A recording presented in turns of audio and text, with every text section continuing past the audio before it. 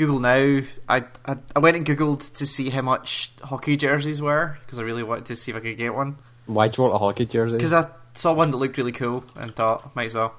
So I googled hockey jerseys, and now Google Now keeps telling me about every LA Kings game that goes on. In case you know how you love the LA Kings. Apparently, first period they're 2-0 down over Bruins. You sound so uneducated. I have no idea who the Bruins There are. 2 field goals down at the quarter. Boston Bruins playing in Boston. They have period. They have missed so many touch slams. All the touch slams.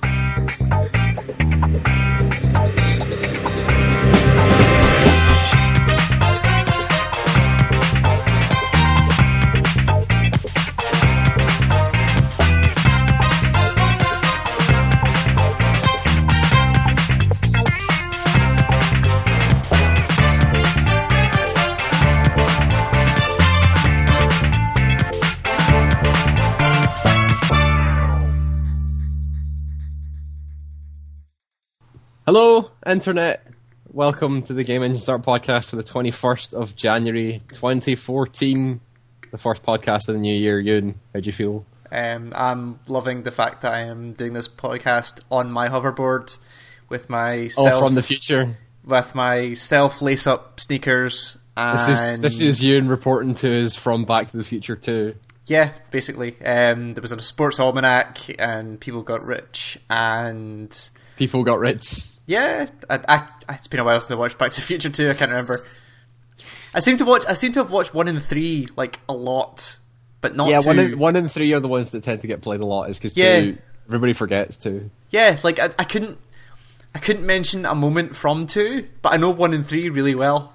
But you got the self-lace-up shoes and the sports almanac, those are kind of important. Well, I mean, yeah, sure. Just the hover. Is that, and then when they go back to the future... And really? Wait, fucking spoilers, Jesus. Well, the bit when they go back to the future and it's all like post-apocalyptic because Biff's got all the money and he ruined. I seem to remember there's a scene with him in like a jacuzzi or something like that. Something like that. I remote in it. I don't remember it either. Can't remember. But yeah, that was such a weird movie. Back to the Future 2. Did you see that? I mean, this was I think last year, the year before. I can't remember that Mattel put out a quote-unquote hoverboard, like for Christmas. Yeah. That seems like impossible. It should have got more views. No, it did, because it was terrible. It was basically it's basically just like a flat bit of shitty plastic with the design and everything on it. Like, it looked like the real thing, but on the bottom of it, it just had these really, really small wheels. That if you're going over it's not an actual hoverboard. No, no, Callum, they did not invent anti-gravity technology and then apply it to a board. I probably would have heard about that on the news. Yeah. No, it just had like these really, really small wheels, so that if you saw somebody going by and didn't like at the right angle, it looked like they were hovering. But also, it was made of like 3p plastic, and the wheels just snapped off. And they charged £60 for it or something like that. Like, it was, the whole thing was a complete disaster. I seem to remember. So lucky I don't have kids and don't have to buy shitty presents like this for Christmas and whatnot. But if you'd known that existed, you would have looked at it on Amazon for a little bit and gone, Well, I think I would have done the same thing that I would have done with like Nerf guns, which is like look at them for a really long time and then just go, no, I can't do it, and then close the Amazon. Yeah, but see, Amazon have got even trickier. Well, I don't think this is a recent thing, but like before I started using ad blocker stuff, like there was a moment where I was on Amazon looking at Nerf guns for like 20 minutes going, I really want one. No, I can't. I closed the Amazon tab and went on to another website, and at the top of it was an Amazon ad for Nerf guns. I was just like, I don't like this. I do not like this. Yeah, they're super smart at this. That's pretty smart. Was it called targeted advertising? Targeted advertisement, the whole point. Anyway, we're not here to talk about other things. Are we not? Not like worldly. We're not just like having a Skype conversation and people just happen to listen to it. That was the whole point of this podcast. No, well, but it had a specific topic in mind, didn't it? Oh yeah, it did. Yeah, that's true. Yeah, so we're going to talk about video games again. As if we haven't done that enough already with the New Year's podcasts, the lists that we put up and the videos that will be going up soon. Yeah, I know. it was fun regardless. It was really fun. I enjoyed it quite a lot. Yeah. And so now we're back on the track of doing this every 2 weeks. So it's actually been, like, talking games wise, it's actually been 4 weeks since we played proper games, because 2 weeks ago was the Game of the Year podcast. And Game of the Year games aren't proper games. No, I mean, like, new games, like stuff you would have played. I've not played any new games. No, there are no new games. There kind of is. Kind of, but not really. Okay, fair enough. Well, I'll start then. Because I had, so the big ones for me that I was really excited about, which kind of came out of nowhere because I'd forgot it was even coming out, was Broken Age finally hit. Or, sorry, Act 1 of Broken Age finally came out. Only for backers of the Kickstarter. Yeah, only for Kickstarter backers. Which is weird because Broken Age was the first Kickstarter thing I ever put money into. Like, it was the reason I signed up for Kickstarter. Yes, that was the same for me. So, how much have you actually played of the game? About an hour. Oh, okay. Sure. Played much of it. Yeah. So, I finished it. About an hour. It's not terribly long. I think it's 3 hours, 4 hours, maybe. I know it's not long, I just haven't got around to it yet. So, this is going to be a really weird conversation without spoilers, but have you switched characters yet? No. Right. So, you can switch characters at any time, which is which initially you're like, why would they even put this in? But it's actually really smart, because the amount of times I got to a puzzle and couldn't figure it out, and then I just switched to the other character and went on. Yeah, the switching of characters thing, I've heard a lot of people mention, it seems to just be like a, let's put this character kind of, like, it's either like you get stuck in a puzzle or something like that, and you kind of put it on the back burner, and go and do something else with the other character, and let your subconscious figure out this other puzzle. Sure. But I'm slightly confused, because the way that game, that first act ends, it makes it sound like, I don't know, depending on the order of how you finish people's quests or people's storylines, I don't know if that ending makes any sense. I need to go think about it more. But regardless, like, that is an astounding adventure game. Yeah, like, that thing is, when they said that in the Kickstarter things that they said, we want to make a traditional point-and-click adventure games because video game companies won't let us anymore. Yeah. And everybody said, yes, have $4 million. They went and made a really traditional point-and-click adventure game. They made exactly what up there with LucasArts' finest. Like, they made exactly what they wanted to make. It's a stunning looking game. It's like, gorgeous. It really looks gorgeous. Utterly amazing. Like, all the characters are really smart. They're really well designed. Dialogue's super great. Like, it's the dialogue's either like, it either does one of two things. It either makes you feel really nice inside, or it'll make you laugh out loud. Yeah, and and both of those things are great. Just like it's the concepts for some of the characters are just completely ridiculous. Like, have you hit the seaside town yet? Or no? Right. Well, there's I'm trying to think of an example you might have seen, like the lumberjack. I've played for an hour and I've only played Shay. Oh, okay. So you haven't touched any of the other character yet.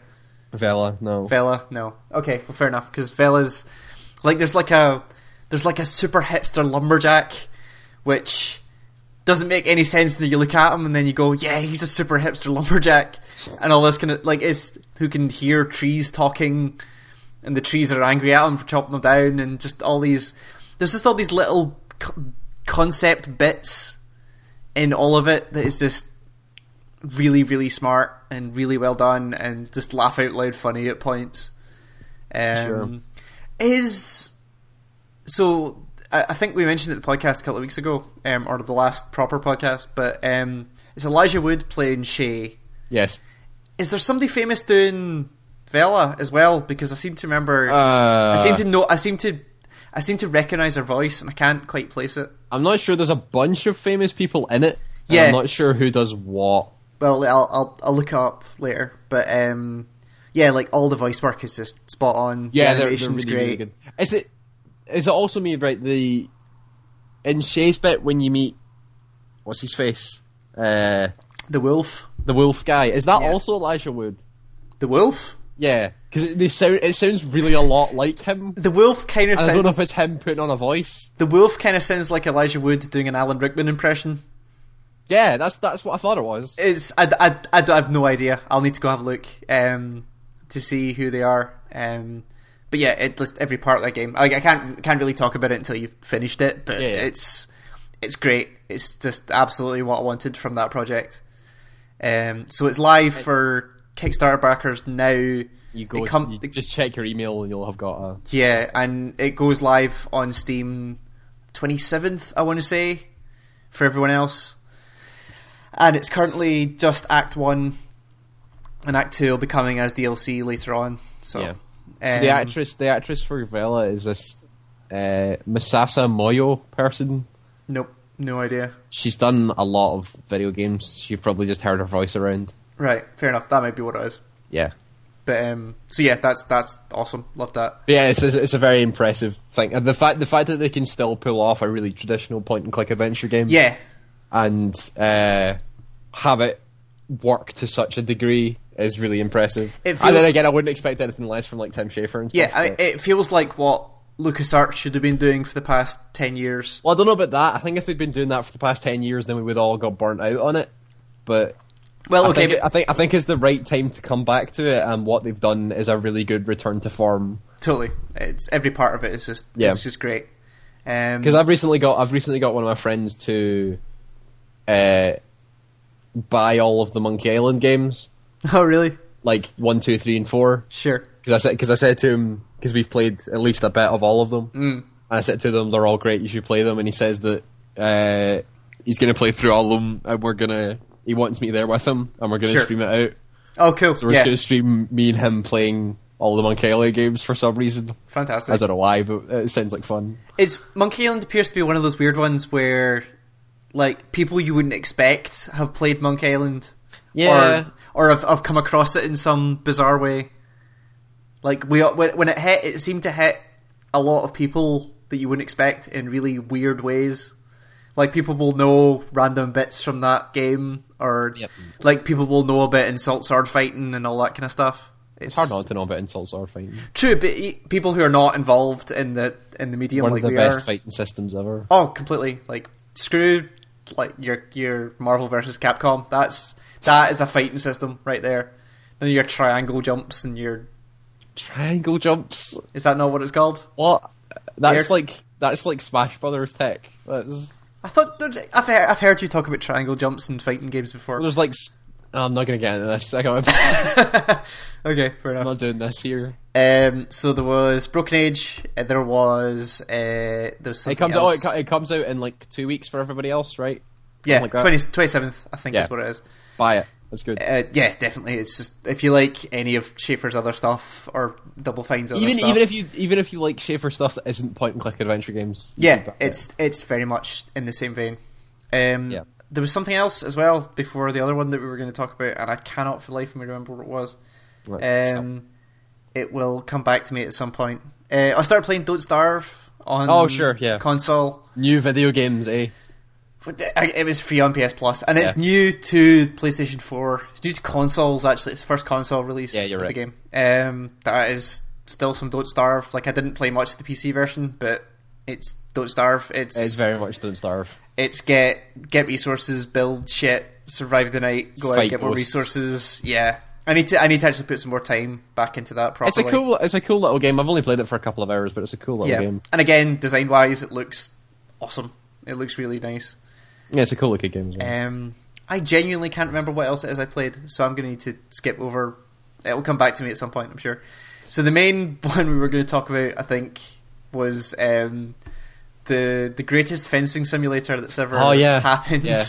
That's ever been made. Dude, even since I've played a shit ton of Nidhogg, dude. Yeah, I was going to suggest we play some more afterwards on recording. Like you've only played in that time that we played together, right? So I managed to get nearly my entire Dota crew to go and buy Nidhogg. Right.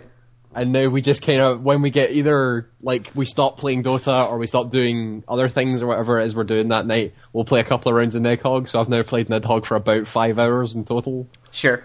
It's a really good game. for what that game is, it seems to be really easy to put people onto it, because I showed it to 3 people in work today, and they're all like, that looks really fun. That looks really cool. This is I had an argument with well, not an argument, but someone kept bringing up point. We were talking about it internally in the gaming society, and I was basically saying this game's really fun. You should like try it, and it's really really good. And there was a guy who was like, I don't feel right paying like £15 for what's essentially a free to play Flash game. And I was like, yeah, you're kind of right. It's a bit overpriced, but I don't really mind paying for it for something this fun. Yeah.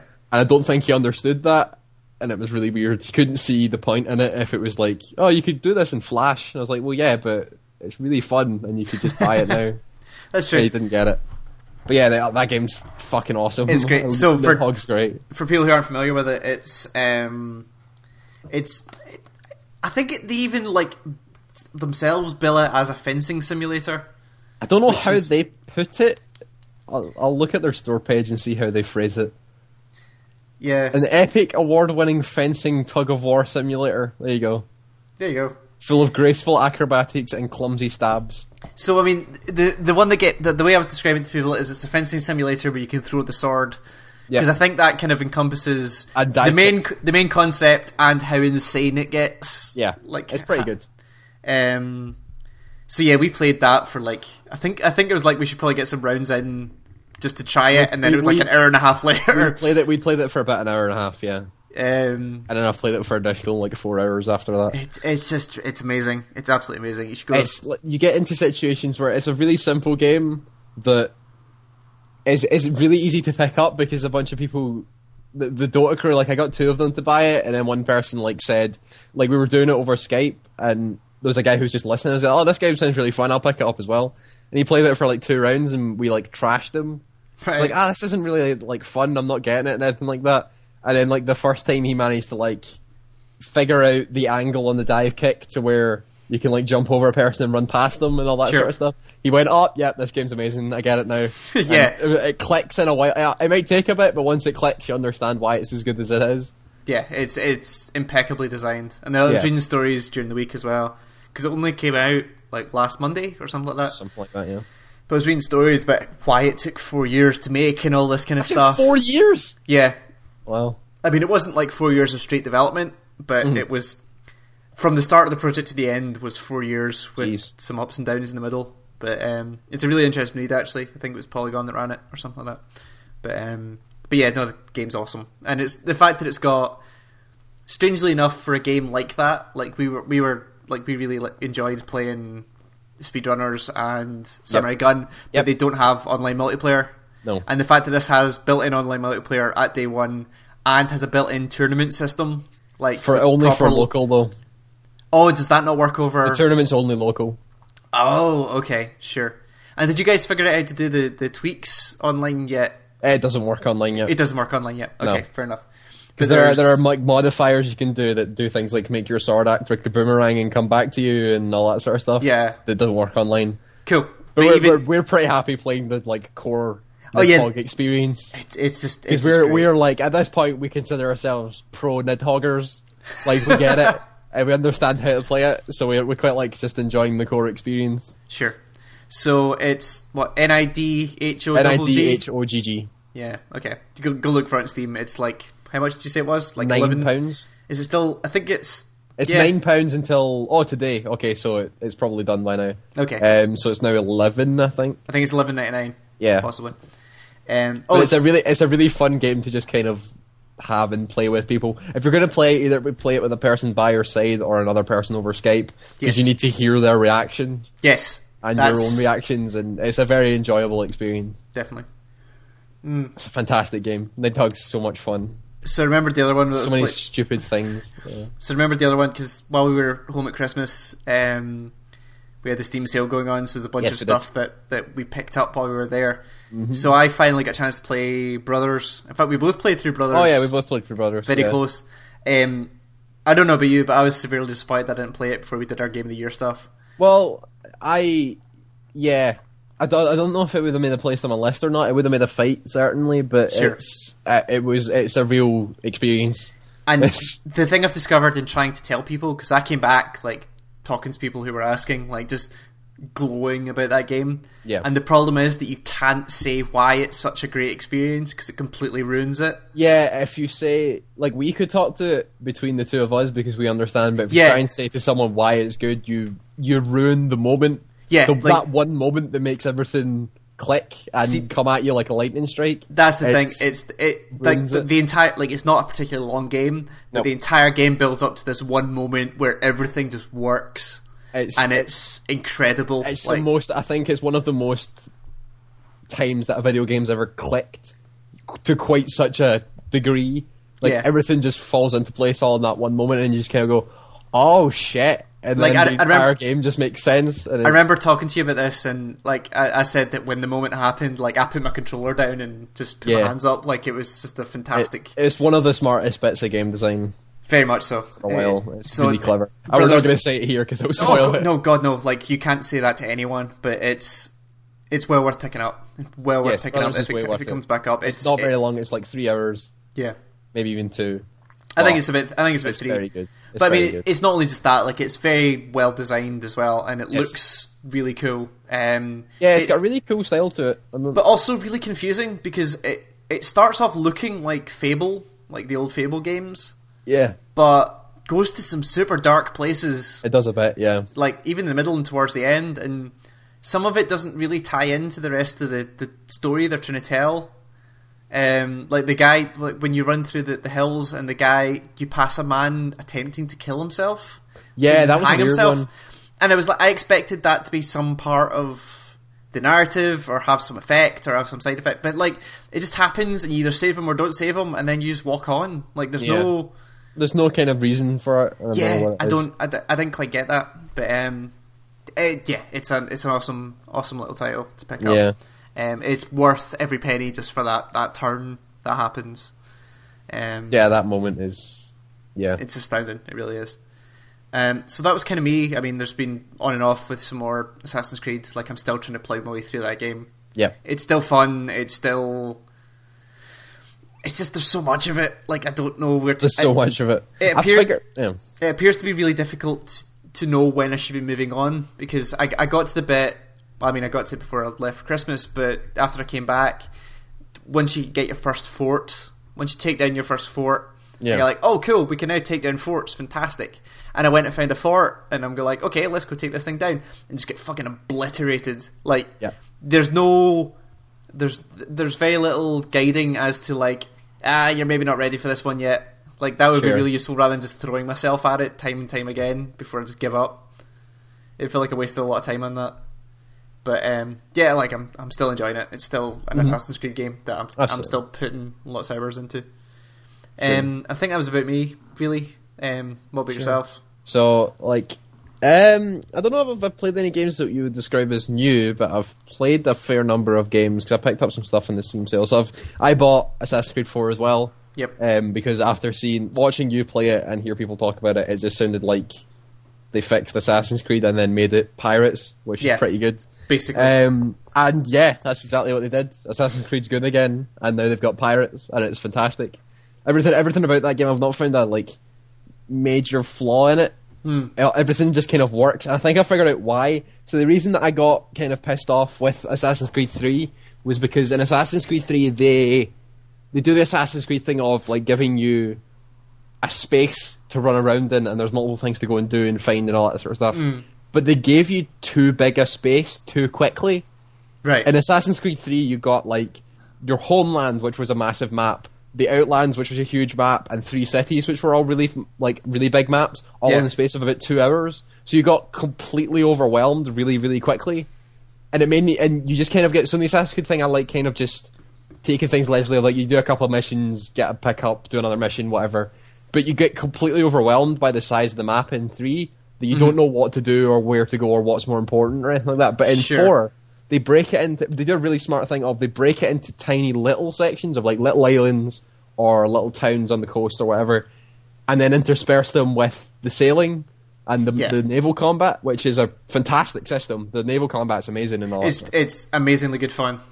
And it's just good fun to swing over on a rope, and like the best thing I've still done is like broadsided an entire ship, started hooking in to board it and swinging over a rope and air assassinating people with 2 swords. At that point, like I almost flipped my desk over and just ran around my room with my hands up, because it was like it's one of the coolest things I've ever done in video games. But they took the overwhelming nature of 3 and then just kind of condensed it into tiny little pockets Sure. And it just makes everything seem more manageable, which I think is part of the reason why 4 works as well. It does, not to mention the fact that it looks amazing and plays really well and all that sort of stuff. But yeah, 4 is a really good game. I really enjoy 4. It's fantastic. So the other games, what else did I buy? I bought... Oh, alright, fine. I bought Deadpool, the video game. Which I'm kind of glad I did, because they fucking pulled it off Steam because of like licensing deals and all that sort of stuff. Yeah, so that, I think we mentioned it on the podcast and news a couple of weeks ago, but the Marvel license appears to have run out for a bunch of companies. In multiple places, yeah. So like all Marvel games have kind of disappeared off of online platforms in various places. And weird. I bought Deadpool in the Steam sale before that happened to Steam. And I bought it because I really like Deadpool. I really like the character and what he does and all that sort of stuff. But I didn't want to pay full price for a game that I know isn't the best game. Sure. Like, as a game, it's not that good. I wanted it for like the in-between bits where it's basically like animated Deadpool. Yeah. And so I got it for, I think it was about £6 or something like that. And yeah, that game's, it's an okay action adventure game, but the bits where they like do an animated cutscene and let Deadpool be Deadpool, it's really funny. Right. It's like hilarious. There are bits in it that I just like laughed out loud, and like he, like, it's hard to explain. He's just so the fourth wall breaking is still there and all that sort of stuff, and like constantly talks to you as the player, and then just like talks about things in terms of button presses, and it's just fantastic. The game's hilarious. And there's like the one bit I can talk about that I remember is you sneak up on a couple of guards taking a pee in a urinal, and you, instead of just like stealth killing them or whatever, you just kind of like stand in the urinal between them and like pat them in the back and stuff, and then just start having a pee yourself. Right. And as he's having a pee, he's just like making quips the entire time about like peas and like penis sizes and all that sort of stuff. And I listened to it and then went away and like got a drink and had a pee and came back, and it was still unique dialogue for about 10 minutes. So they've recorded like, a bunch of sentences for this. A bunch of shit that he'd said that I don't think I'd repeated because I heard entirely unique things. And there's a button that just said, "Okay, finish peeing," and you finish peeing and he like zips up and then just like pulls his gun out and shoots them in the head and walks away. And it's one of the best Deadpool experiences I've ever had. And like he like makes references to like the comics and stuff like that. Of like they seem to pull in really like real D tier villains, like villains you'd never even remember existed and stuff like that. Right. And like the first time you do it, he meets up with Vertigo, who's this weird villain who just basically has the ability to make you feel like you're in a high place. And so you vomit and stuff like that. It's really I remember you described that to me and you said that the worst super villain. And you're like, oh shit, it's Vertigo. I don't think I've seen her for like 20 years. And he's saying this to the camera, and it just kind of, instead of like you having a boss fight like they build it up to be, he lands and there's like Mr. Sinister there, who's like an actual villain, and like 2 D-tier villains at his side. And instead of having a boss fight with the D-tier villains like the game built it up to be, in the cutscene, which is in the first-person view of Deadpool, he just kind of walks towards Mr. Sinister and then just like, he choke slams one of them and then shoots the other one in the head. And he just keeps walking, so you don't even have a boss fight with them. They just end up dying because they're D-tier villains. Nice. It was great. Some of them were... he handles situations so perfectly. And so it is super self-referential and...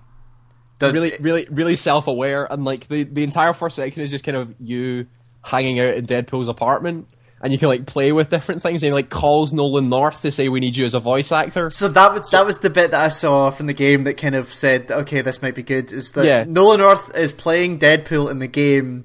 Yep. But Deadpool in the game... He voiced Deadpool in the animated series and sure, stuff like that. But Deadpool in the game phones Nolan North to be the voice actor for Deadpool in the game. In the video game. Like, it's great. Throughout the game, he's like constantly on the phone with like the CEO of High Noon, and is like, what the hell's going on with my video game and all that sort of stuff. Like, you like open the door at one point, and like all the textures on the walls and floors are like from like Doom. Right. And the enemies are like 2D. Right. So they come out on a plane facing you, and then they turn like gun range targets. And just start walking towards you. And he shuts the door again and pulls out this giant mobile phone from the 1980s and just calls the head of CEO and says, "What the hell happened? No, what do you mean you run out of money?" And he's like, wait, there's a budget? What? What's a budget? I don't understand. And he's like, okay, I'll give you money. So he pulls out his phone and like says he's transferred money to the bank, and he opens the doors again and the level's normal again. It's some just fantastic stuff that's just Nice. like great in Deadpool. It's not the best game in the world, but it's funny to kind of look at in between. Sure. It'd be really interesting to see. I wonder if it's, since it's been pulled off Steam, whether places like Steam Gifts will still have it. Like, if you'll still get codes there, whether they're still valid. Maybe, or I don't know. I might go have a look, actually, because I really do want to pick that game up. But I quite enjoy it for what I've played with it so Sure. far. What else did I pick? Oh yeah, I finally got around to playing the Stanley Parable. sure. Yep, I totally see what everyone was saying about that game. It's Yeah. fantastic. It's hilarious and points to a lot of stuff in video games and is more of a statement about like current video games and video game development and stuff like that than other games who are actively trying to say that message.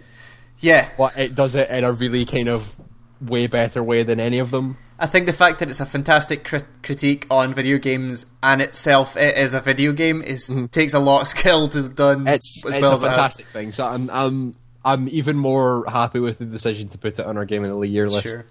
What Because was your favourite moment? Just out of curiosity. The Adventureline stuff was great. The Adventure Line was good. The The Adventure Line was Adventureline really stuff good. was really, really good. The moment where you jump out of the window was pretty good as well. Sure.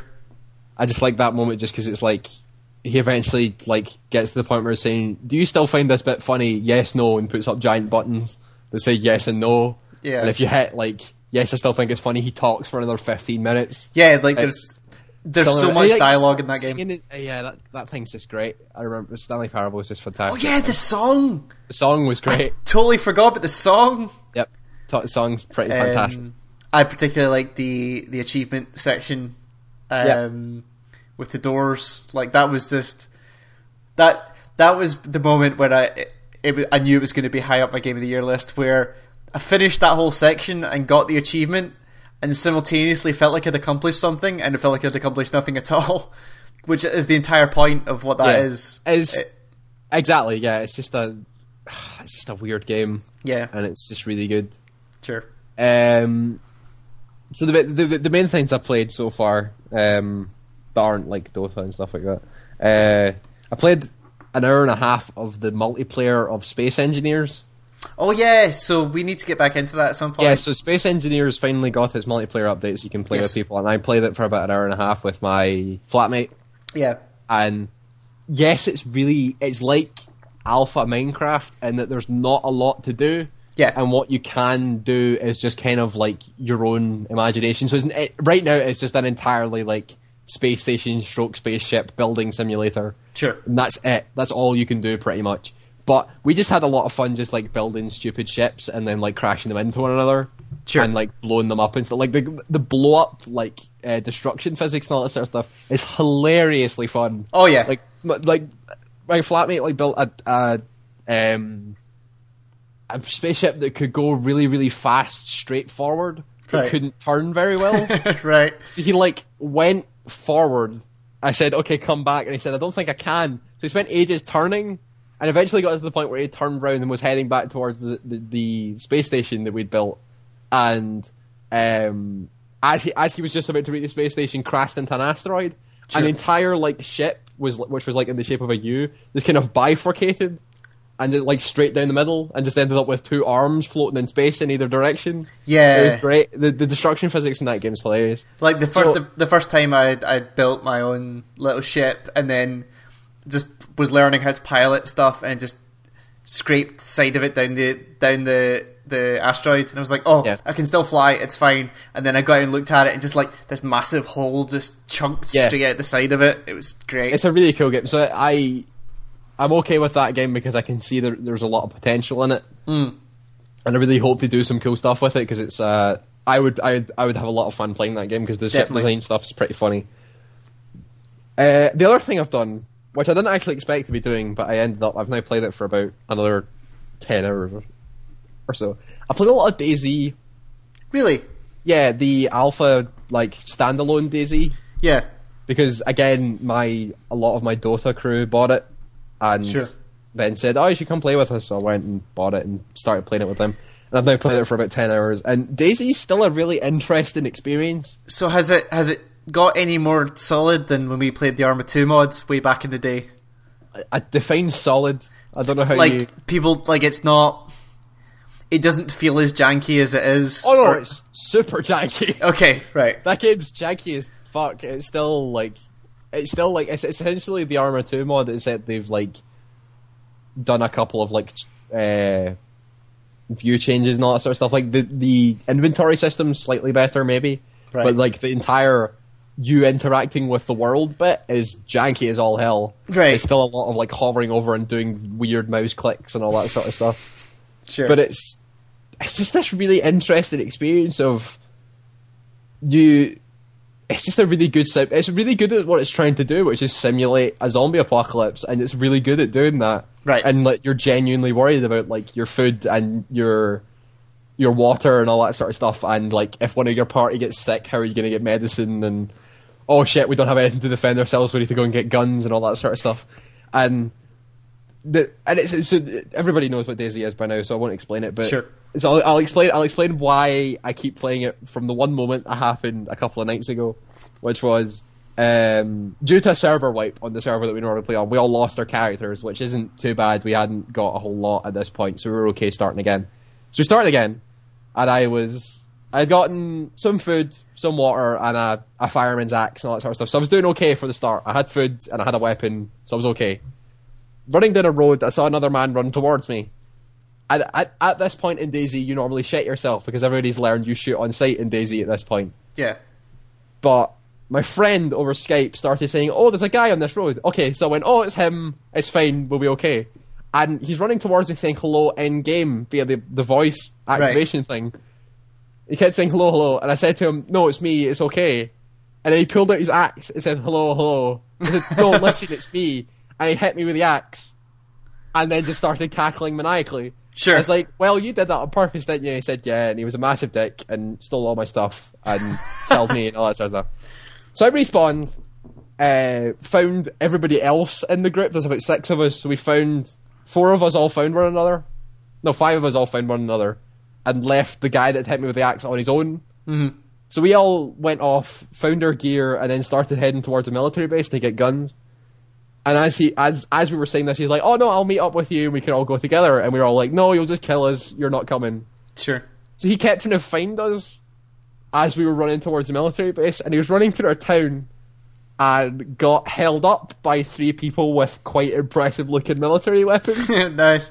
3 people with assault rifles and one guy with a really high power looking sniper rifle, so he says. And he was like, we could hear him talking in game through Skype, and he was like, "Hello, don't kill me, don't kill me."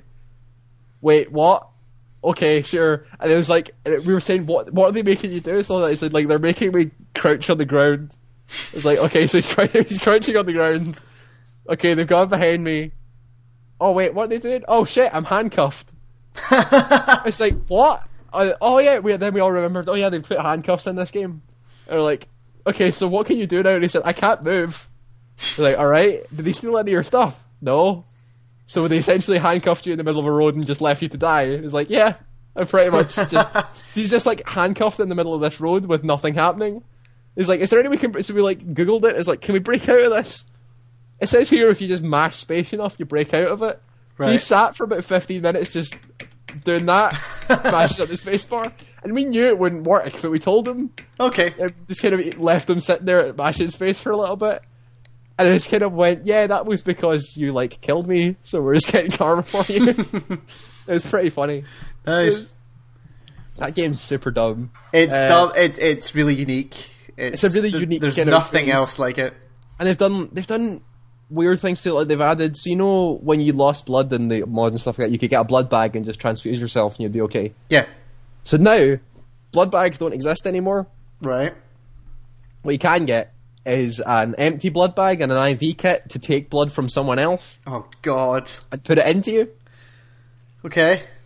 But they've also added blood groups into the game. Oh, so you can take blood from a person who's not... So you need a blood testing kit. Oh, to my test your God. Your rhesus blood. Which is pretty funny. Because one of our friends tried it. And because he was low on blood, and was just like, "Oh, fine, we won't test it, whatever." And just took blood from one of us, and then just stuck it in himself and transfused the blood. And he just kind of went, "Oh, it's worked. I can stand and stuff like that. It's great." Walked along for about 3 more seconds, and his guy just went on his knees and collapsed. And we're like, "What happened?" He said, "Oh, I'm dead." It's like, okay, I guess we were the same blood type then. Okay, so we now know for the future, don't just mysteriously transfuse blood into one another. Yeah, it's almost like you wouldn't do that in real life either. Yeah, almost. You wouldn't do that in real life. So he died from negative blood, the wrong type of blood being inside him. And yeah, the one thing I did to that guy who killed me before I died was I took a bag of his blood because I knew that he was the one that had taken blood out of him previously. Right. So I knew if I'd taken another bag of blood out of him, if he got hungry or needed drink for more than 5 minutes, he would just pass out. Right. It's like, okay, I'll just take this and hold on to it, and then you'll just pass out halfway up the road or something like that. Which he did, and it was pretty funny. I just enacted my revenge over the course of about an hour. It was great. So I've spent about a week and a half listening to various podcasts of people recounting stories of Rust. Oh yeah, Rust. Have you been hearing people tell about that? So it's basically it kind of is in the same DayZ vibe where you start off with nothing. You start. The game you can describe literally by. You can describe what this game is literally by discussing its development, which my flatmate did and sums up the game perfectly. Is what if they made the maker of Gary's mod make a survival simulator? And that's pretty much what it is, because that's exactly what it is. Yeah, the maker of Gary's mod made a survival simulator, and now you've got Rust, where naked people run about and hit each other with rocks. So that's it. I could never figure out if that was actually true. Do you actually start bollock naked? You don't start bollock naked anymore. You used to, but there's a command in the command line you can use to turn it on. Right, okay, good. But yeah, you start off with basically yourself a rock, and that's it. And you can do everything from so you can do the normal stuff. You can do you have to hunt food, and you can hit people with the rocks and build spears and all that kind of stuff. But you can also build constructions, like your own towers, to keep your stuff safe, because you're persistent even when you're not in the world. So you go to sleep, and then if somebody finds you while you're asleep, they can stab you. There's a lot of stories about people having to build mega fortresses to protect their stuff when they log out and all that sort of stuff. Yes. But my favourite stuff is apparently it's very similar to the your handcuffing story, where you can, if you have enough influence on people, if you get bigger guns than they do and all that kind of stuff. Oh yeah, who's got the bigger stick is a major factor in but you can do really bad things like make them eat raw chicken and stuff like that, because if you give them raw chicken to eat, they start throwing up in first person. Oh really? And you can start feeding them motor oil and some super horrifying stuff you can do to this. Yeah. And you can, with a chance you might survive, so you just go ahead with it. Yeah. And it's just the stories of people being the most sociopathic people you've ever heard in this game. People are fucking crazy in games like this. I don't know why they are, but people are really fucking mental in these games. Yeah. It's we discovered that there's another that's another thing we've added in the standalone in DayZ. If you hold drink and food and stuff like that in your hand, you can force feed it to someone else. So same idea. So we were when the guy got handcuffed, we were oh, at least they didn't force feed you detergent or all that sort of stuff. But there was one occasion where someone in our group either died or passed out, I can't remember which, and one of our friends just took all the rotten food he had in his bag and just force fed this dead body rotten oranges.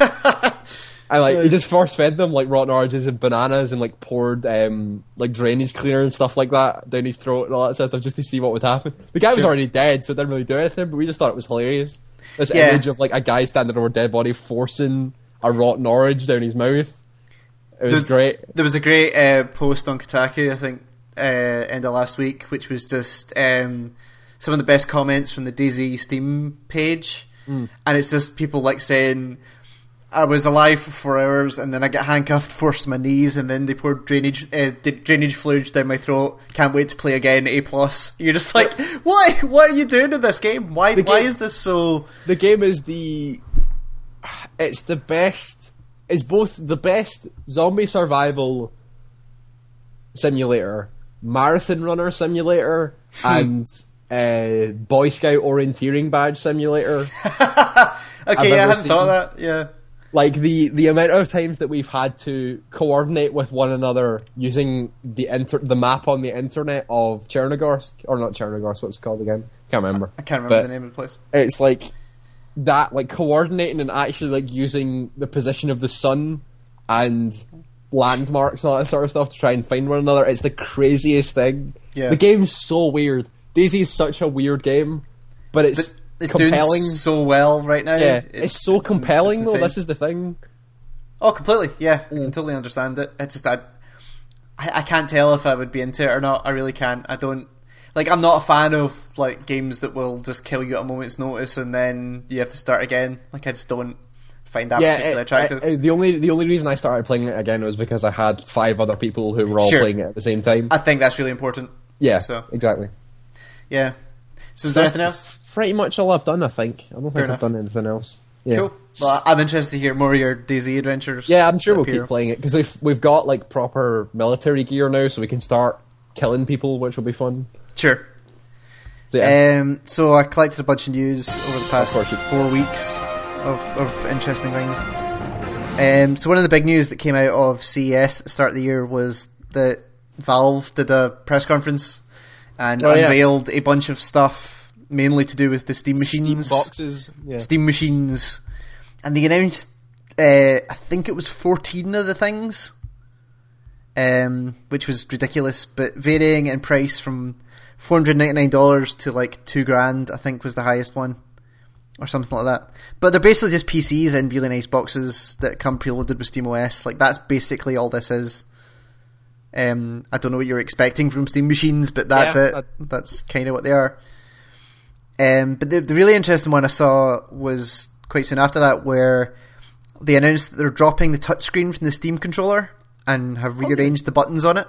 Oh, so it now looks slightly more like a normal controller. Like it's got the 2 touchpads where the analog sticks would be, and just like your normal cross 4 buttons that you would imagine that you'd see in a controller, which I thought was really weird. I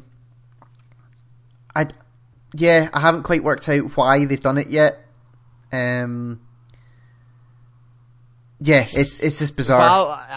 I assume Valve being Valve, they have some giant overarching plan, so I don't put it past them to do something like that. Oh, totally. It's just like, it was one of the really interesting parts of that controller, and then they just ditched it, which is slightly bizarre. There was also a story on Nintendo having to pay, so there's a bunch of stories on Nintendo being Nintendo. They're not doing well right now, huh? Yeah, so they had to pay royalties over a 3DS patent infringement. So there's an article from Polygon. After it was found that Nintendo infringed on a company called Tomita Technologies, Tomita Technologies, their patent of 3D camera technology. So basically they said that Nintendo infringed upon it. And they have to pay 1.82% of the wholesale price of each 3DS sold. 1.2%? 1.82%. Yeah, which is I've never seen one where it's like percentage of all things. Is that from now on, or is that retroactive? I can't see. As far as I know, it's from here on in. That's a butt ton of money. It's it looks like it's from here on in, but I can't confirm that. Okay, I can't. They could still earn a pretty penny off of that. And also, they ordered Nintendo to pay $241,000 in supplemental damages and interest and all that kind of stuff, which was all right. So that was the first one, and then that sucks for Nintendo. And then Nintendo came out and said they forecasted a $335 million operating loss following unimpressive holiday sales. Yeah, I would have suspected that as well, considering the EU doesn't sell. So for the year ending 31st of March 2014, down from the projected operating income of 100 billion yen. 100 billion yen? Yeah, 100 billion yen. Yen sounds so much better than our money. Because they really operate in hundreds of billions. Yeah, but you really don't want yen right now. The conversion is something horrific. Oh no, God no. So there was, they basically just, they didn't meet any of their targets they planned to hit at all. Yeah, we could have suspected that, though. They estimated that 9 million Wii U consoles would shift. Right. Oh, sorry. Yeah, 9 million Wii U's they expected to ship, and they now forecast 2.8 million. Jeez. But their 3DS numbers were kind of okay. They were 1.8 million. Yeah, the I think, 3DS what they seems to be said. keeping them afloat. Yeah, the whole thing is just it's kind of nice to see numbers that show that the Wii U is not doing well. Not nice. That's not what I meant. I mean it's important to finally see some numbers that back up this thing that everyone's been saying that Nintendo are just going downhill. I think we all kind of knew that. Well, Sure. considering that no one really supports the Wii U, and a lot of people have said they're not supporting the Wii U. Yeah, and it's really unfortunate because there have been some really good games for it at the end of the year. Yeah, Like, there have been. Seriously good Mario games. game's great. Yeah, and it's annoying, but it's going to be really interesting to see where Nintendo go from here. Yeah. Sorry. Before you go on to the next one, speaking of numbers, my news article kind of fits in neatly with numbers. Yeah. With it being a new year, revenue amounts came in for different companies about how much they made in 2013. Sure. And one of the big hitters was Riot Games, makers of this little PC game called League of Legends. I don't know if you've heard of it. But Vaguely, yeah. vaguely. So yeah, would you like to guess how much Riot Games made in 2013? Oh, 20 bajillion pounds. I've literally no idea. $624 million Jesus. in 2013 alone. The only game that beat it is a South Korean first-person shooter called Crossfire, but League of Legends and Crossfire are either subsidized or owned by the same company. Nice. Okay. So, League of Legends is still making a butt ton of money. And so League of Legends, just to confirm, is free to play, but you buy characters and You buy stuff. the champions you play and skins for those champions. Right. And they made like 600 XP and IP boosts and all that sort of stuff. and they made $600 million from that. But they make a lot more money from like their esports output.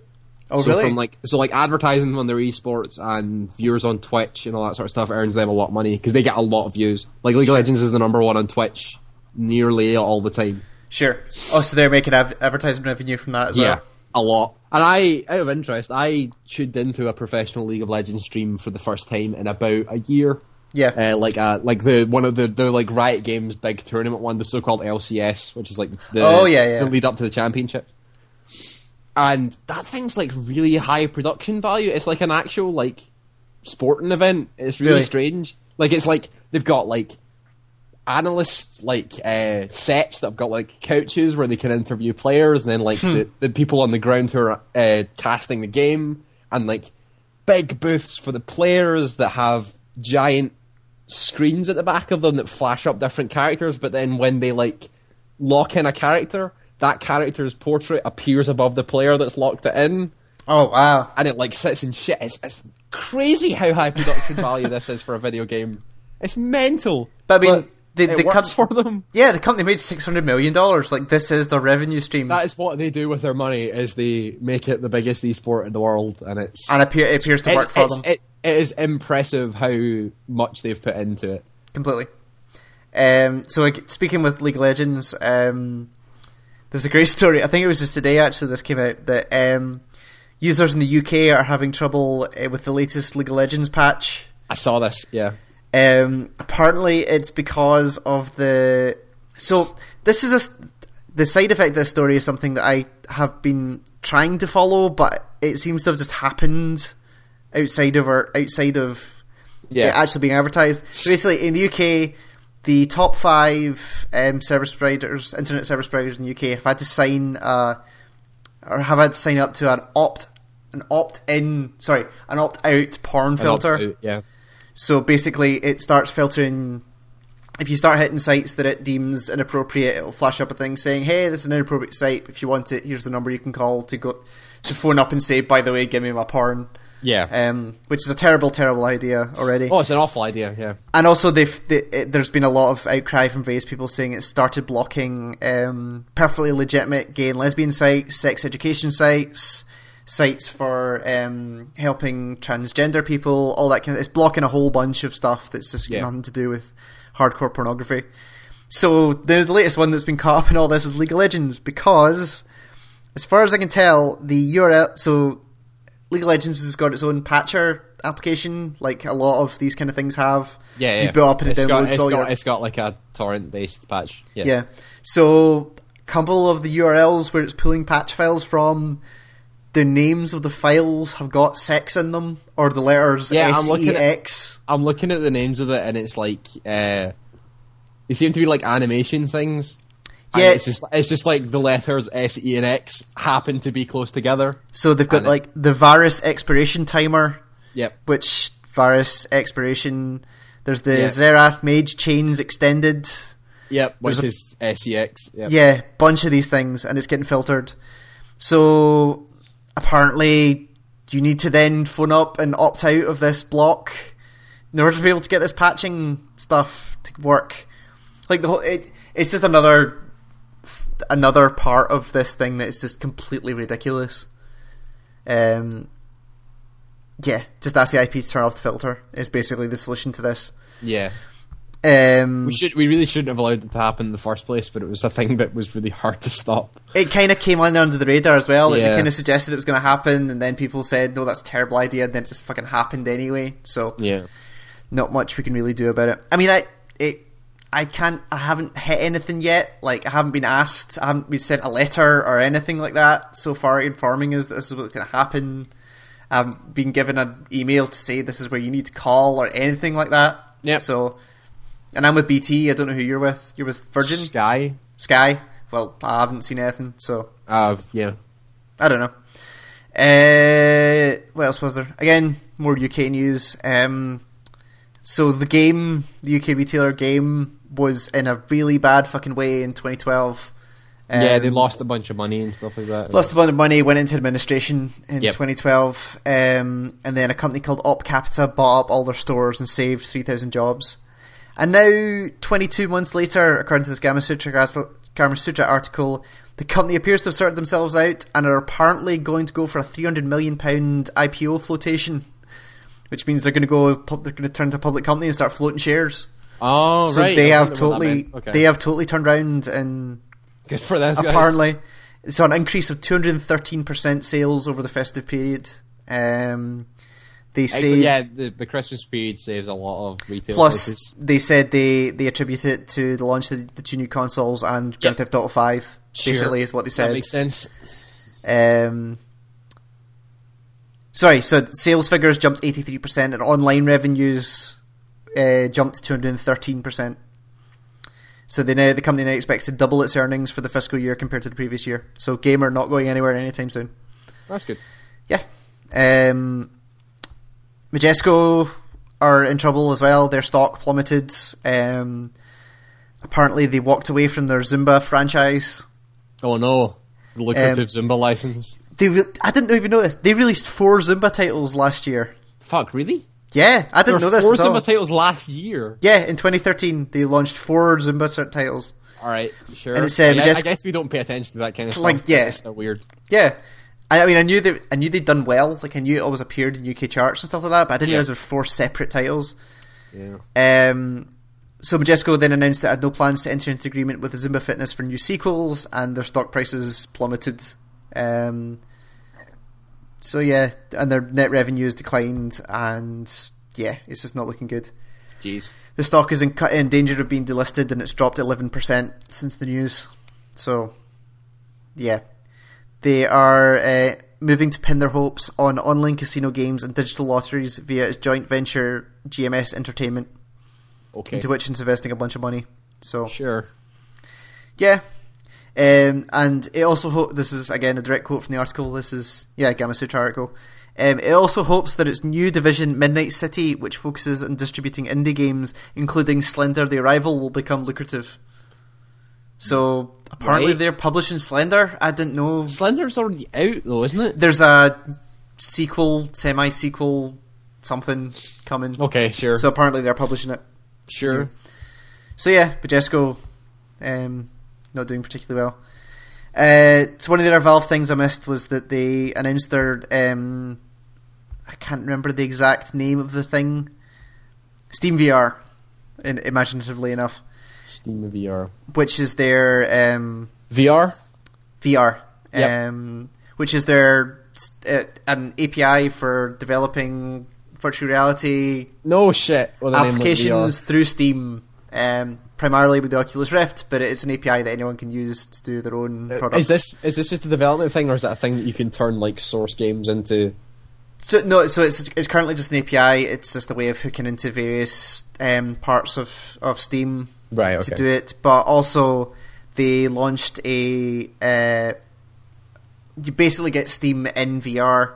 So it basically overlays Steam on top of. It basically makes Steam usable in VR, That's pretty cool. which is kind of cool. Again, this was announced that they're. Get ever closer to that Minority Report dream. Yeah, definitely. And you can get it right now. And there's, if you Google it, there's instructions online how to switch it on right now. It's in beta in all Steam clients right now. I'm trying to get through all the other small stuff before we get to the big one. There was a 13 gig Dead Rising 3 patch came out today. 13 gig. For what? All it says is compatibility with online players and all of the upcoming add-on content that's coming out shortly. Like, Right. It doesn't even say anything particular. It's just a big patch. It's just a big patch. 13 gig worth of fixes for Dead Rising 3 and content compatibility. I mean, normally when they talk about compatibility stuff, the best parallel to come to is was it Mortal Kombat that did compatibility patches? I can't quite remember. Yeah, the Mortal Kombat, every time there was a character download, you had the compatibility patch so it would work online. Yes, it was basically, so what that compatibility patch, I assume what that contained was the models and skins for that character, but Probably, yeah. but didn't unlock it for you to use. Yeah. So I'm assuming that's what this is. It's basically all of the content you can see online, but not giving you the ability to actually access it. Alright, sure. I assume. Sure. What else was there? The Last of Us DLC got a date, so it's coming Oh, yeah. Valentine's Day, February 14th. That's appropriate. So Share it's your Valentine's Day with this depressing piece of mess. Exactly. So Left Behind is the name of the DLC. It'll be out on February 14th. And in an interview, again, this is a Polygon article, revealed in an interview, it said Left Behind will be slightly more playful than the main game, and the quote is, "It's kind of like a post-pandemic version of two teenage girls hanging out," which I don't know what to make from that sentence at all. Okay. Yeah, God knows what that thing's going to turn into. It's kind of cool actually, because the way it leaked was that it appeared in the PS3 store for a brief moment. Somebody took a photo of it and then dropped it on NeoGAF, and it had the date and the price and everything on it. Sure. So February 14th for that. I will need to replug my PS3 in for that one. Play through that DLC. Wolf Among Us Episode 2 is out in the first week of February. Oh, sweet. Good for which those is guys. We looking were forward worried to about that. that just taking a complete back seat. as Yeah, well. no, it's finally coming out. Super excited to see where that goes from there. The first episode was really cool. Really want to see what happens from there. Again, CES News, Sony announced PlayStation Now, which is their The streaming service. Gaikai streaming service thing that they've been taunting for ages. Nothing particularly detailed wise. There's a closed beta coming out in January. Planned rollout happening in the summer. This is only so the two big points is it's only for US, and they've come out and said that Europe might be an issue because of bandwidth constraints, Oh, sure. Yeah, which is really weird because America have got a worse broadband network I was than going we to say, do. don't they have really weird, like really worse constraints than us? Yeah, but they also have like it's a lot less consistent. Like there are places where you can get like 80, 100, 200 meg connections, and there are places where you get like half a meg. Whereas here it's kind of goes. I think the UK average is like 4 meg or something like that. Sure. As opposed in the US where it just fucking varies all over the place. And also the interesting thing is that it will. They are planning not to just bring it to like PS Vita, PS4, and PS3. They are also bringing it to Bravia TVs and smartphones and a bunch of other stuff as well. So the concept of playing Last of Us on a phone is weird but kind of cool. Too. Yeah, it's kind of insane, but they're basically just streaming video. How does that even work? I Does don't the know. phone need to detect that you've got some sort of Bluetooth controller connected to it so you can actually play the game? So one of the interesting things was that came out of it, I can't remember the exact quote that came out, but basically it was one of the head guys I think it might be Andrew Hauser, actually. Or Andrew House, whatever his Like name is. Andrew House. Andrew House. Whoop, whoop. Said, don't throw away your DualShock 3s yet. So I assume there will be some kind of pairing mechanism for pairing a DualShock with whatever device you have at that point. So Ewan. Yo. Whose house? His house? Andrew's house. I just want that is the one thing that I want at every Jesus. Sony press conference. You just want to come out and go... I want him to come out with a handheld microphone, scream whose house, hold the mic up to the crowd, make them shout Andrew's house, and he can drop it and then just carry on with the presentation. Oh, Like, I Jesus. just want that to happen. That and Drive Club Man at every presentation, but So- those two things, and I would be behind Sony 100% every time. So now every that- time. So now that Drive Club's been delayed and we don't actually know when it's coming out, do you It's think... because they can't wipe the cum fast enough off of the cars. They're so covered that they just can't do it. You It's, need to like, stop it's being- actually too much work. You need to stop being that graphic with this. Like, I expect you to go slightly subtle with it, and then it's just No! all... Was Drive Club Man subtle, Ewan? He was at least sensual about it. Like, he didn't... Like, every person that I listened to that watched that either said that dude masturbates on some cars, or is like, at any point, just kind of went, that dude's just gonna start, like, taking all his clothes off and just rubbing himself. Like, Sure. just really slowly. That is the exact reason why it's getting delayed. Is because every time they bring in a new car to get it modelled, it suddenly gets covered in white stuff, and they need to spend, like, 3 days cleaning it. And it happens again, and they just need to keep doing it. So the interesting thing is that the fact that it's been delayed, do you think we get another appearance from Drive Club Man at E3 this year?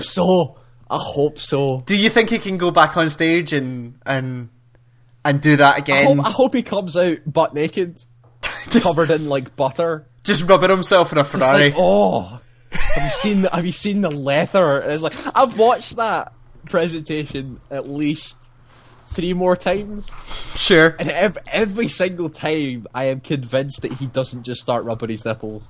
And, like, he has to do it because he talks about like the weave of like carbon fiber and it's something like the feel of the leather seats and all that sort of stuff. And there's one point that he stops and like takes a gulp as though he's salivating.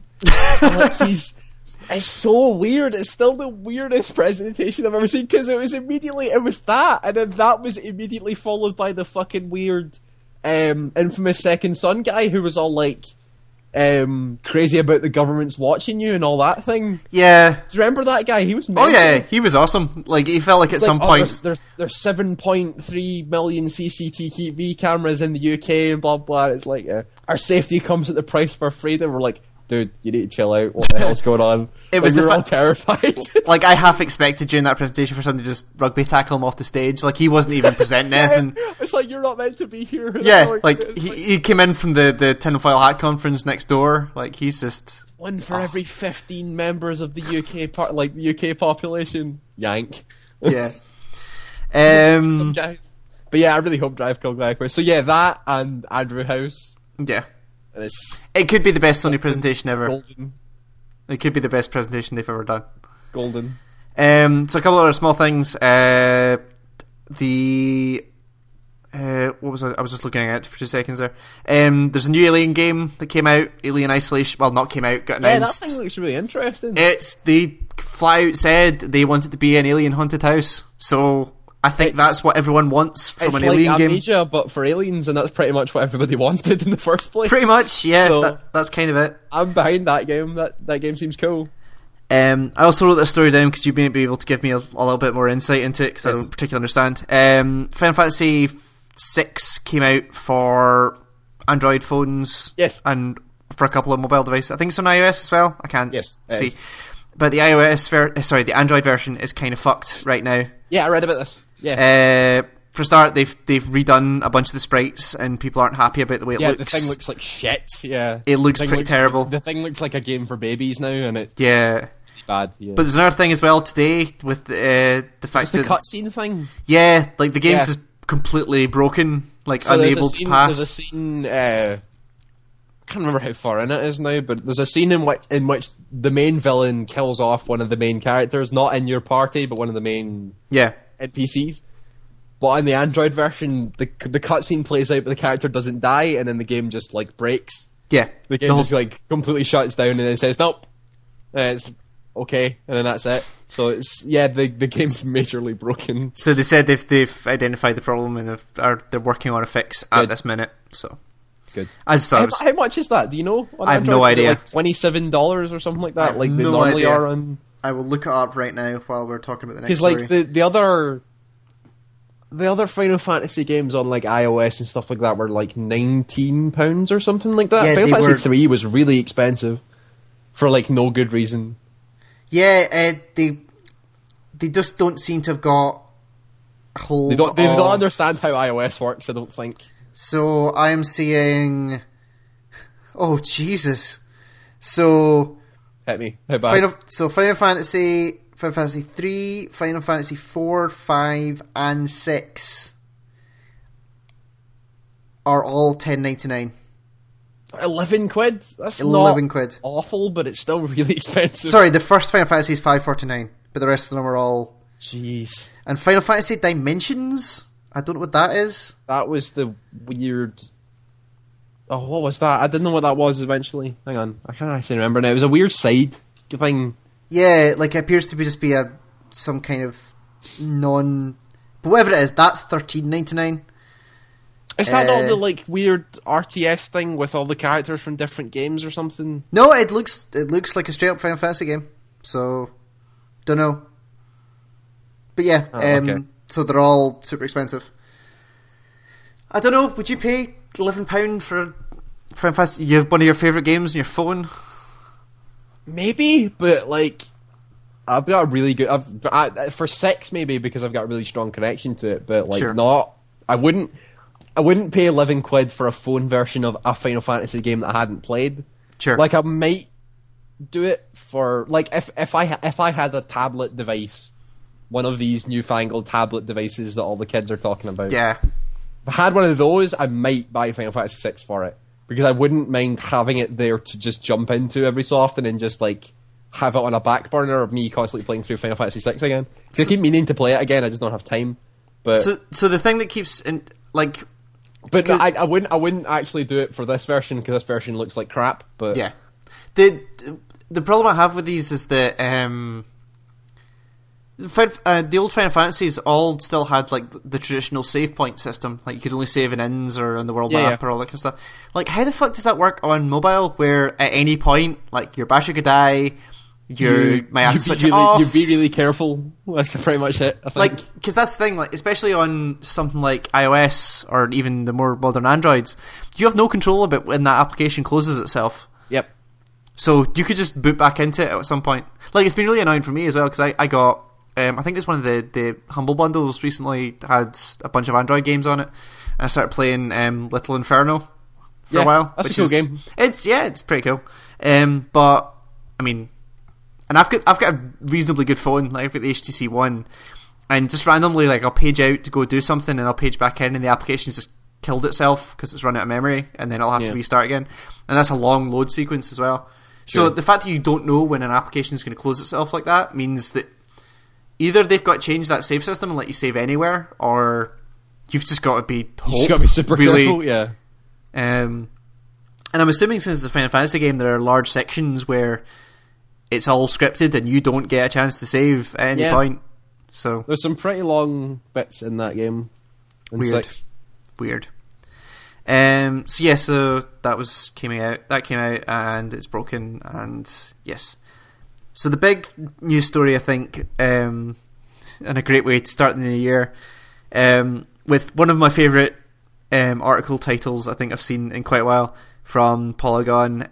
EA continues the race to the bottom with the unexplained SimCity offline reversal.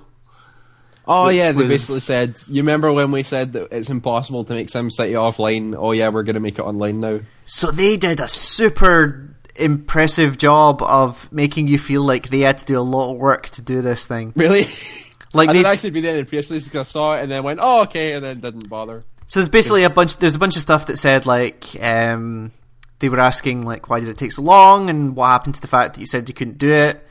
And they came out and said, like, well, back in the day when we started this, and we said, like, if we were to turn around and do this, one, we can't, and then it very quickly became, well, we could, but it'll take about 6 months worth of work. And then they came out and said, well, by the way, we've been working on this for 6 months, and we finally got offline mode running. And you're just like, does anyone care at this point? Like, No. who's still playing SimCity? Like, it didn't seem to... People who enjoy SimCity games hated it because of the LAN size and the forced online stuff and the Yep. forced cooperation. And And then everybody that hated that game has already given up on it and doesn't really want to go back to it in the first place. So And it didn't get any new people because it was so broken that anyone trying to come into it the first time just get completely scared off. Absolutely. So, and then, like, every part of the story just got worse and worse. So they came out and said, like, there's some great quotes from the article. Like, they say, which kind of I very much agree with. So, this is Ben Kuchera from Polygon. It's hard to understand how maddening this is, and it's even more evidence that the EA and its collective studios don't know how to communicate to the customers who are out very real money and time due to the mistake of purchasing these products. Like, it's just the fact that they flat out said, we can't do it, it's impossible, then went and just did it in an effort to try and get your money back again. After doing stupid things like was it Toothpaste DLC? Or was there... It was like Nissan, wasn't it? There was a Nissan Leaf DLC, and there was something about toothpaste. I think it was the hot air balloon one, was sponsored by Colgate or something like that. Okay, sure. There was some... Wouldn't surprise me. Yeah. They refused to do refunds at launch. They said that offline wasn't part of their vision. Their servers crashed. They said that, well, it's part of our architecture. There's nothing we can do. They gave you a free quote-unquote game to some kind of compensation. When you say quote-unquote game, it was a free game. Sorry, no, the free was in quotes. Sorry, it was free. It was free, but it was also a really old game that everyone probably it had. wasn't, right. Yeah. They said that we were never going to do an offline mode. They said a bunch of other stuff that's just like... They said that the idea of... The quote here is that it violated the very spirit of the game, was one of the quotes they came out with. Violated the very spirit of the game. Yeah. That seems bull. Yeah. So then... They Considering said, that all the SimCities that everybody actually likes are all offline ones. Yeah. That Exactly. seems... Yeah. So my favourite part of this was that they tried to cover that up. Well, not cover it up. They tried to make you forget all of the stuff that happened before, because they announced that since we're doing offline mode, well, look, we can now do mods.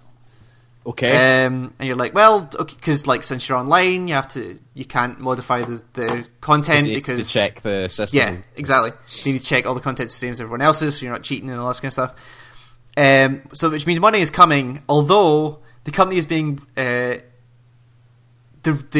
rules about your mods is just fucking ridiculous. So again, this is from rules for mods. So the rules, like the legalities surrounding mods for the game. This already sounds bad. I'm not. So I'm gonna read verbatim what from the mods legality. All right, hit me. Stuff.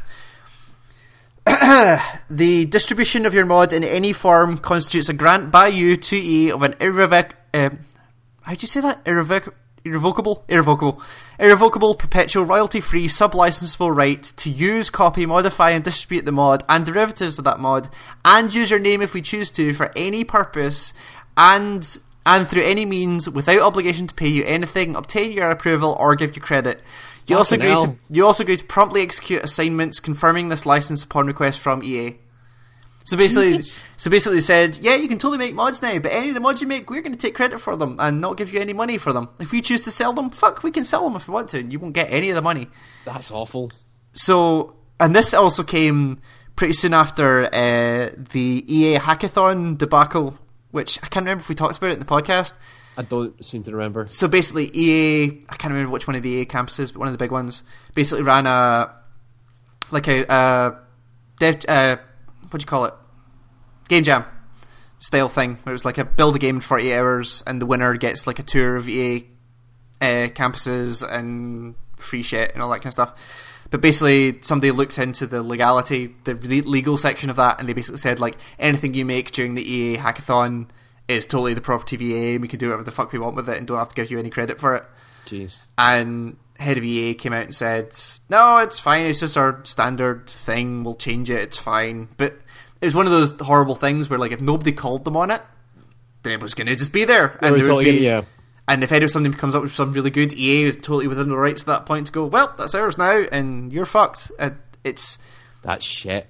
It took Peter Moore to come out and say, okay, we'll edit it, it's fine. It was just, the whole thing was just fucking terrible. So they just have handed the whole thing. Just didn't EA at some point say that they were going to try hard to not be classed as the worst company on earth again? Because they got classed it before, didn't they? Yeah. So was it them or Activision? I think it was one of the... It was them, I think, and it was the worst company. And they came out and said, "We're going to try hard not to be the worst company in the world again." But it was they're not going about it the right way. They said it was the worst company to work for, which is a different thing. They're really not going about it the right way. Yeah. It's just every part of this, and then all of this on top of the just Battlefield 4 clusterfuck the fact that's that still going on. Yeah. Like, apparently it's slightly more in a usable state now, but can you actually play games? I saw a bunch of industry people proclaiming loudly on Twitter that they finally was able to quick match into a Conquest game. Holy shit. Like, what a revelation, you can actually queue for an online match. Considering this game came out in November, 2 months later, they're finally, one of their big features is working. Like, it's just ridiculous. Oh no, you're totally right. It's EA was voted the worst company in the world. Yep, I knew it. They came out like a couple of weeks after saying we're not going to do it again next year, and then they fucking did something like this, and it wasn't very good. Yep. Though every single part of this is the craziest fucking thing. So it leaves EA in this really horrible position now, where like nobody will trust anything that they say from here on in. I've not trusted them for a while. But I mean, for me, it was always like you trust them as much as you would trust any large corporation. Like, oh sure, okay. They say what they'll want, and you'll probably get 75% of what they say. But this is just like they're just saying flat out lies at this point, like, or just not trying, or trying but not trying in the right ways. And just the apology stuff that came out, like the Battlefield apologies, where they're like, we apologise that the game you paid £60 for, or $60 or whatever for, is completely fucked, but here's a pistol and a scope and a double XP weekend. And you're just like, one, you were going to do that anyway. Two, who double the fuck XP cares? For a game that I can't play. Yeah, here's a pistol scope. Like, they might as well have just said, and we'll come to your house and kick you directly in the knackers. Like, what is the point in that? And you'll thank us for it. Yeah, exactly. And we'll still keep your money. And then came out and said, "Oh, yeah, we're taking this really, really seriously. So we're not going to work on any more DLC for this game until we fix the main game." And you're like, "Are we supposed to thank you for that? Like, of course you're not going to work on the DLC. Main game doesn't fucking work." But they still managed to put a map pack. That map pack came out. China Rising, or whatever it was called, came out. Rising. And charged people. They had been working on that since probably CERT. Probably. So that came out. They had some B team working on it, like halfway through development or something. Yeah. So yeah, I don't even know. So the really thing that's worrying me is, like, I'm not particularly bothered about SimCity. I don't particularly care about Battlefield. Actually, no, that's a lie. I kind of did want to play Battlefield 4. I kind of wanted to play it as well, because I haven't played a shooter in a long, long time. And I would totally play Battlefield. But it's broken. So. Like, PS4 shooter, full Battlefield experience on my couch. I am totally in for that. Game's fucking broken. But that's not even the bit that's worrying me. The bit that's worrying me is there are other projects which are now going to be affected. So if like Battlefield 4 is just permanently on fire right now. Like, they must have entire teams that were working on DLC just throwing people at this problem until it goes away. So what's currently happening to Mirror's Edge 2? What's happening to Dragon Age? What's happening to all these things? Like, are those teams getting pulled off and being pulled onto this project? Like, and what happens to next year's Battlefield game, or this year's Battlefield game? Even, like, is there a Battlefield this year? Do they put out another one which is equally as broken, and then have to spend half a year fixing that one? I was going to say, I don't think they can put out another one, but then it's EA, they probably would. They probably could. That's shit. Yeah. So, I mean, I was listening to a bunch of people, like, the industry's has been talking about this for weeks and months now. Yeah, for as long as the game's been broken. Yeah, so that's at least a few months. It's one of those things where you're thinking, like, this was This was EA's shot. Like they've since Battlefield 3. This was their time to beat Call of Duty. This was completely. their year to do it. Because Ghosts they fucked up. Because Ghosts wasn't good. It was pretty mediocre. And this was their point. Like if they came out storming with a game that looked that good on next gen, did full on like big multiplayer battles. They had a campaign which apparently was alright, like not terrible. They could have swept the floor with Call of Duty and probably pulled people away from that game. And they completely fucked it up. They royally screwed themselves. Yep. It's insane. Like I have literally no idea what happens to EA from here. I'm shocked nobody's been fired yet. Or at least someone's like resigned or something like that. Yeah, like somebody. They're going to pin this to somebody, and they haven't worked out who yet. It's probably not going to be Peter Moore. That's in interesting state. Yeah. Well, it's slightly different to Nintendo. Nintendo are always interesting to theory about because Nintendo have kind of always been a major player in the video game scene, and it's only now that they've hit their kind of first hardship.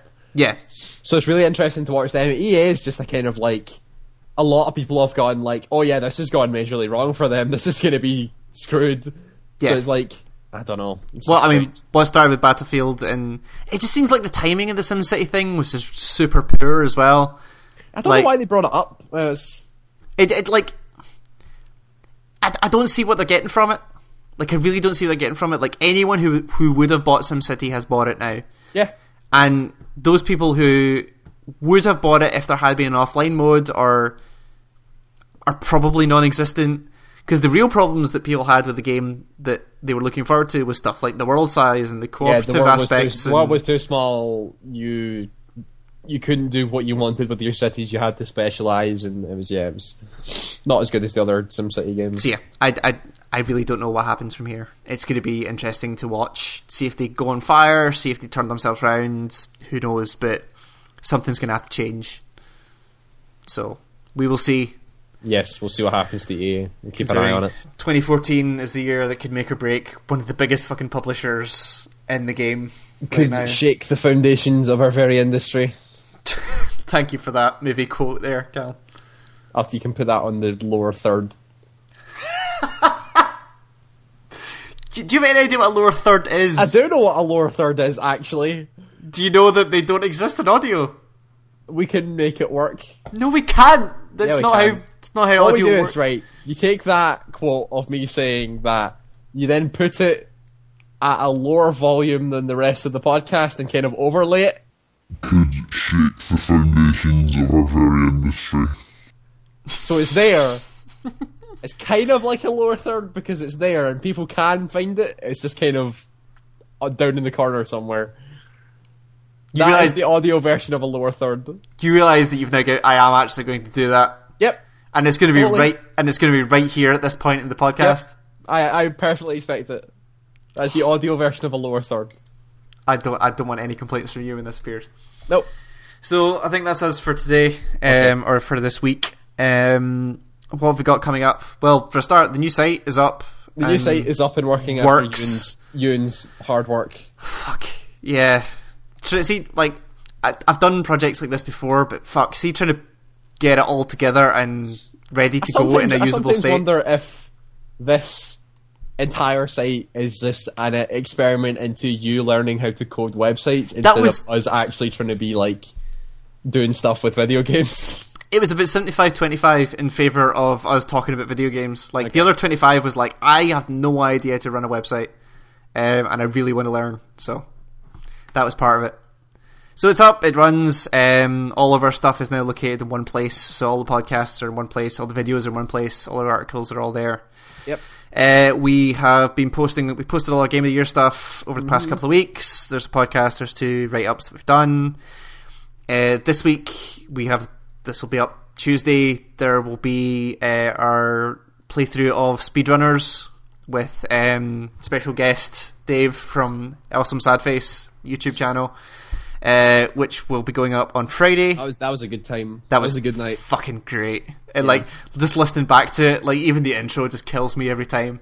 And having to edit it, I had to listen to that intro about 20 times. But fuck, that intro kills me every single time. Yeah, we had a lot of fun doing that. So that'll be up on Friday. There's another video in the can for Samurai Gun, which will be up probably the week after. Yep. I am working on a written piece now, which I'm really excited about, which I don't want to spoil. Yeah, that sounds really interesting. That'll be up within the next couple of weeks, probably, considering making sure we get approval from the person we're talking to.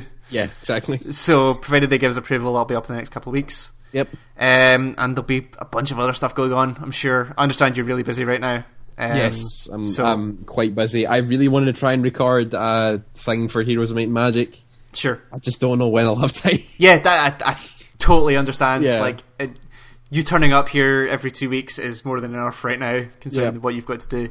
Yeah. And then once you're all finished, we can get back to doing the important thing. Yep, the important stuff. The important stuff. So until then, we will see you back in 2 weeks. What you can do now, right, Ewan, is do the audio version of a Star Wipe into our ending music. That's what you can do. And I'm going to leave that to you to figure out what that is. And we're going to leave it to the audience to be surprised what you think an audio Star Wipe is. An audio Star Wipe. Okay. Yep. We're now going to transition to an audio Star Wipe into our ending music. Goodbye, ladies and gentlemen, for another 2 weeks. Goodbye.